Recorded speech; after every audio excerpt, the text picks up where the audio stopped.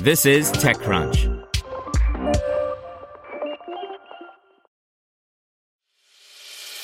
As a longtime foreign correspondent, I've worked in lots of places, but nowhere as important to the world as China.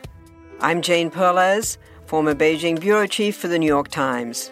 Join me on my new podcast, Face Off, U.S. versus China, where I'll take you behind the scenes in the tumultuous U.S.-China relationship.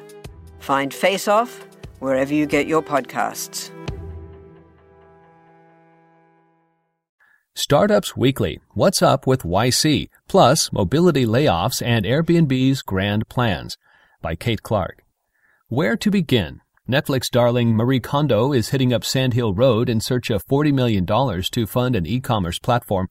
Why Combinator is giving $150,000 to a startup building a $380,000 flying motorcycle because why not? And Jibo, the social robot, is calling it quits, speaking to owners directly of its imminent shutdown.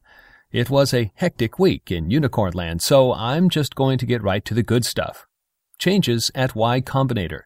Where to begin? Not only did the prolific accelerator announce longtime president Sam Altman would be making an exit, but TechCrunch scooped the firm's decision to move its headquarters to San Francisco. Y Combinator is going through a number of changes. Interestingly, sources tell TechCrunch that YC has no succession plans. We're guessing that's because Altman had already mostly transitioned away from the firm, with CEO Michael Siebel assuming his responsibilities. The question is Altman planning to launch a startup?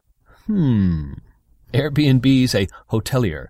As it gears up for an IPO, Airbnb is showing its mature side. In a bid to accelerate growth, the home-sharing unicorn is buying Hotel Tonight in a deal said to be valued at around $465 million. Accel, the storied venture capital firm, was the business's first-ever investors and is now its largest stakeholder. Ought to be a nice return. We're still wondering whether it's a cash deal, a cash and stock deal, or an all-stock deal. Let me know if you've got the deets. Mobility cuts. Lyft is preparing for its imminent IPO by getting lean.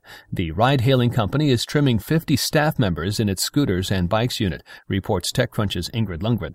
The cuts are mostly impacting those who joined the company when it acquired the electric bike-sharing startup Motivate, a deal that closed about 3 months ago. I'll point out that Lyft employs 5,000 people. These layoffs are about 1% of their total workforce. And while we're on the topic of mobility layoffs, Mobike, the former Chinese bike-sharing unicorn, is closing down all international operations and putting its sole focus on China. Munchery goes bankrupt. Several weeks after a sudden shutdown left customers and vendors in the lurch, meal kit service Munchery has filed for bankruptcy. In the Chapter 11 filing, Munchery Chief Executive Officer James Barraker cites increased competition, overfunding, aggressive expansion efforts, and Blue Apron's failed IPO as reasons for its demise. Funders fundraise. This week, Precursor Ventures closed its sophomore pre-seed fund on $32 million. NEA filed to raise its largest venture fund yet, $3.6 billion. SoftBank raised $2 billion on a $5 billion target for a Latin America fund. Moon raised $660 million for Israeli healthcare deals. And Coral Capital brought in $45 million to make early-stage investments in Japan. Startup cash. C is raising up to $1.5 billion. Grab confirms $1.46 billion investment from SoftBank's Vision Fund. Music services company Cobalt is raising roughly $100 million. Eargo raises $52 million for virtually invisible rechargeable hearing aids. Matterport raises $48 million to ramp up its 3D imaging platform. Netflix star and tidying expert Marie Kondo is looking to raise $40 million. And Blueground raises $20 million for flexible apartment rentals. A16Z gets even bigger. Andreessen Horowitz tapped David George as its newest general partner and its first top dealmaker focused on late-stage deals. George joins from General Atlantic, where he'd backed consumer internet, enterprise software, and fintech startups as a principal since 2012. The firm's swelling team is amongst the largest of any VC firm.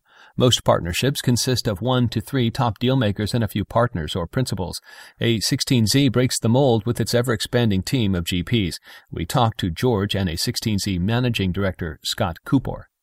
Worth reading. The Khashoggi Murder Isn't Stopping SoftBank's Vision Fund by TechCrunch's John Russell and Jonathan Schieber. South by Southwest.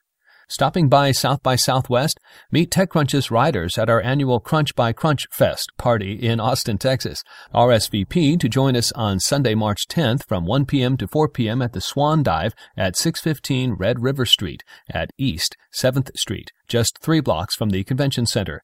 Hang out with TechCrunchers and fellow readers, enjoy free drinks, and check out a live performance by electro R&B musician Elderbrook. And check out the full line of TechCrunch panels. I'll be discussing the double standard in sex tech with Laura Haddock, the CEO of Laura DiCarlo, on Thursday, March 14th at 2 p.m. at the Fairmont Congressional A, 101 Red River. And listen to me talk. This week on Equity, TechCrunch's venture capital-focused podcast where we unpack the numbers behind the headlines, Crunchbase's news editor-in-chief Alex Wilhelm and I discuss Y Combinator's new HQ, Chime's big funding round, and SoftBank's new Latin America fund. Want to learn how you can make smarter decisions with your money? Well, I've got the podcast for you. I'm Sean Piles, and I host NerdWallet's Smart Money Podcast. Our show features our team of nerds, personal finance experts in credit cards, banking, investing, and more. And they'll help you make the most of your money while cutting through the clutter and misinformation in today's world of personal finance. You'll get clarity on strategies to help you build your wealth, invest wisely, shop for financial products, and plan for major life events. Listen to NerdWallet's Smart Money Podcast wherever you get your podcasts.